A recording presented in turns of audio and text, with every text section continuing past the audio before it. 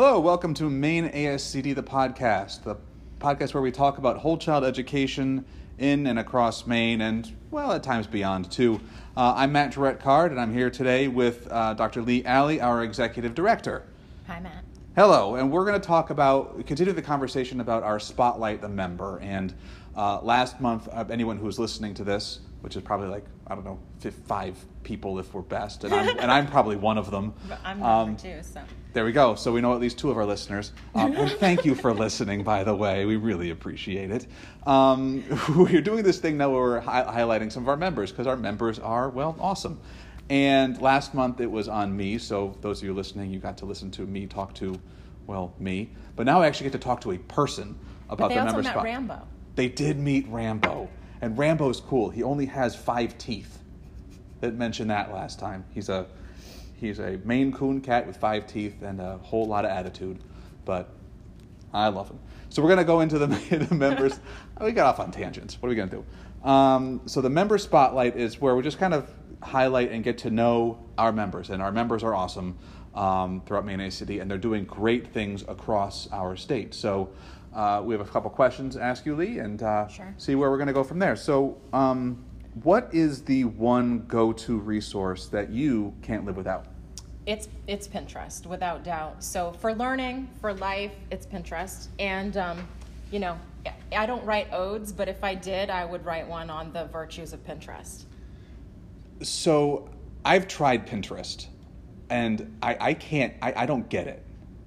It's Twitter I get. I'm really good into that. Facebook I understand.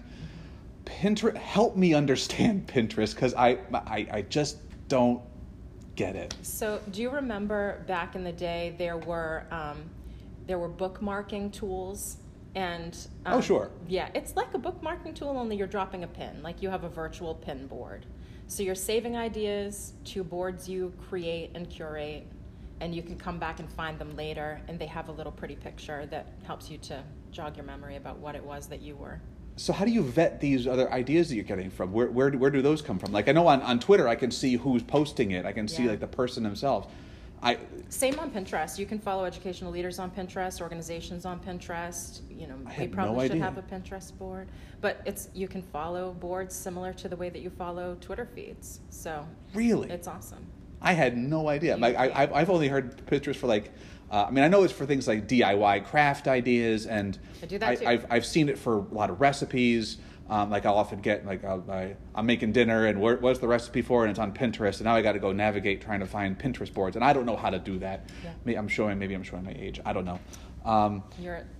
We're basically the same age. Yeah, I don't know. Moisturizer and Botox makes me look a lot younger. Yeah. So and then the great thing is Pinterest gives you a feed full of ideas every day based on what you follow. So it's a great thing. All right. So basically I need to go and try to figure this out because it sounds like it would be... I can help you. I'll be the Pied Piper of Pinterest. Thank you. The Pied Piper of Pinterest. Maybe has a negative connotation. The podcast Pied Piper of Pinterest. I love alliteration. Alliteration is fun. All right. So what are your top 5 people or organizations that you follow online? There are so many, but I think of Zoe Weil and the Institute of Humane Education first. I may be a shameless plug, but I am on the advisory council for them. But I just think that when you think about the state of the world that we're in, we all could stand to be more compassionate. We all could stand to be more humane. And so thinking about how to apply sort of, solutions to the root causes of some of the world's problems that affect, people and non-human animals and the planet is important. So that's number 1 probably for me right now.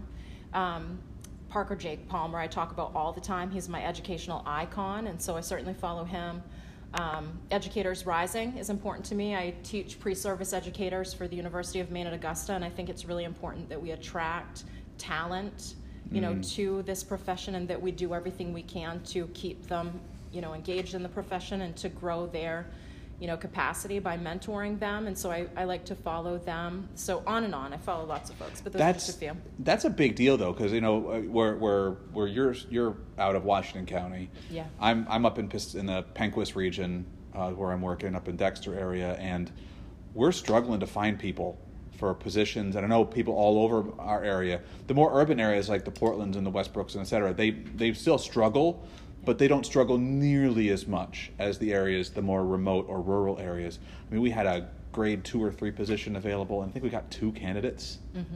You know, that's just ridiculous. Yeah, it's worrisome, and I think that we don't do enough.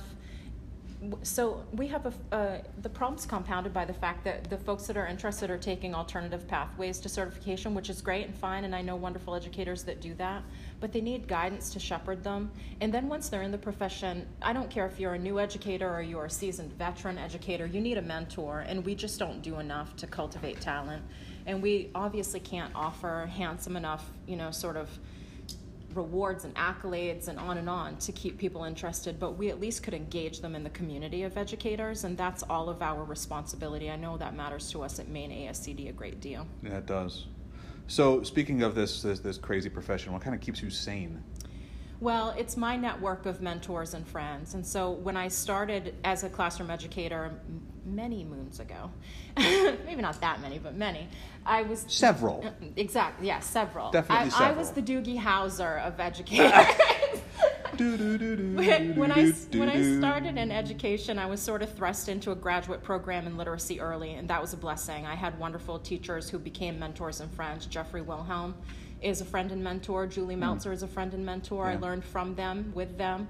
And very early on, a group of wonderful administrators took me under their wing, and they have kept me in their fold ever since. And so we laugh together, we learn together, we have formed a PLC together that helps us to think about, you know, how to do better this work that we do best. They're awesome. Wow, that's a great list. Those are great people, and the Doogie Howser reference. Right, exactly. That was fantastic. You can trust us for those old '90s pop culture references. references. We get along swimmingly with '90s and late '80s pop cultural references. Professional wrestling. That was a big part of my life. Let's do a podcast about professional wrestling. That would be, well, it would have to go back. And the crosswalks to education. It would have to go back to like the late '80s or the mid '80s, early '90s. Like I can't do the whole thing now. I came back a little bit with The Rock and Steve Austin, that era, early 2000s, late '90s. NWO era. Yeah, that's when I kind of started getting out of it. But you know, I'm a Hulk Hogan, Andre the Giant, George the Animal Steel, R.I.P. Ric Flair. Well, Ric Flair and. Roddy Piper. He was the Ultimate Warrior. He slapped my hand. Woo! He slapped my hand. Anyway. We're on a tangent. Getting really personal here. So one of the things that we talk about on this podcast, aside from professional wrestling, is the whole child, right. The whole child tenets. You know, we're supposed to be where that's kind of where our focus is, and so there are 5 tenets. You have the healthy tenet, safe, student being safe, being engaged, being supported, and challenged. So for you, which of your tenets is the strongest that you think? I mean, I'm the executive director, and this is our platform, so I would like to think all of them, but, you know, I would have to say support is certainly strongest, and all of them matter to me, but support probably matters the most. At the bottom, education is about the community. It's about making the community stronger and the idea that together we are stronger. I've been a strategist and a coach and a consultant for a long time, and so support is the name of my game. I also, as I mentioned, prepare those pre-service educators, and I would like to think that the best I can offer them is someone that they can trust and come back to when they need me. It's about the network again. It's about the connections and the people. And when I was a classroom educator, things like kindness mattered to me very much, and so I created a kindness club, you know, on and on. It's about the connections. At the bottom, it's about the people. It's the question of who. That's the paramount question of education. The question of who is the paramount question about education. That's right. I like that. That's very profound. Final question, because we can wrap it up and don't want to take too much of your time. Thank you very much for your time for this. Thank you, Matt. Is what kind of things are you currently reading or listening to? So right now I'm reading a text called All Learning is Social and Emotional. And I think that the EQ, the emotional intelligence quotient is just as important as the IQ, and probably Absolutely. More important. And I think if you were to think about, again, the world we're living in today, we have to cultivate that emotional intelligence. So I created a course for UMA that I taught in the J term this past winter that was devoted to SEL. I'll be teaching it again this winter. Just hopefully cultivating educators to be attuned to the needs of learners, and the idea, like our platform, Whole Child Education, that it is the question of who. It's about making sure that we educate the individual learner and help them to find success. And EQ obviously is so important to that. Rigor's great. Rigorous curriculum's awesome. College readiness is awesome. But emotionally intelligent students, that's what I want to see. Well, that's kind of what we talk about a lot here, is that you can't necessarily get to the academic rigor until you address the social, emotional, or EQ elephant in the room. Absolutely. That's so true. So if people wanted to get in contact with you, how might they do that?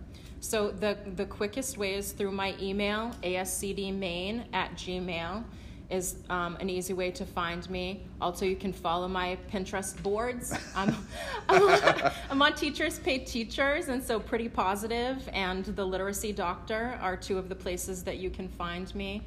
I tend to do a little bit less of some of that social media stuff. I love my networks and my LinkedIn and all of that, but you can find me at those places.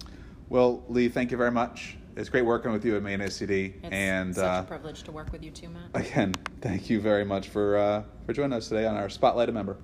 Thanks.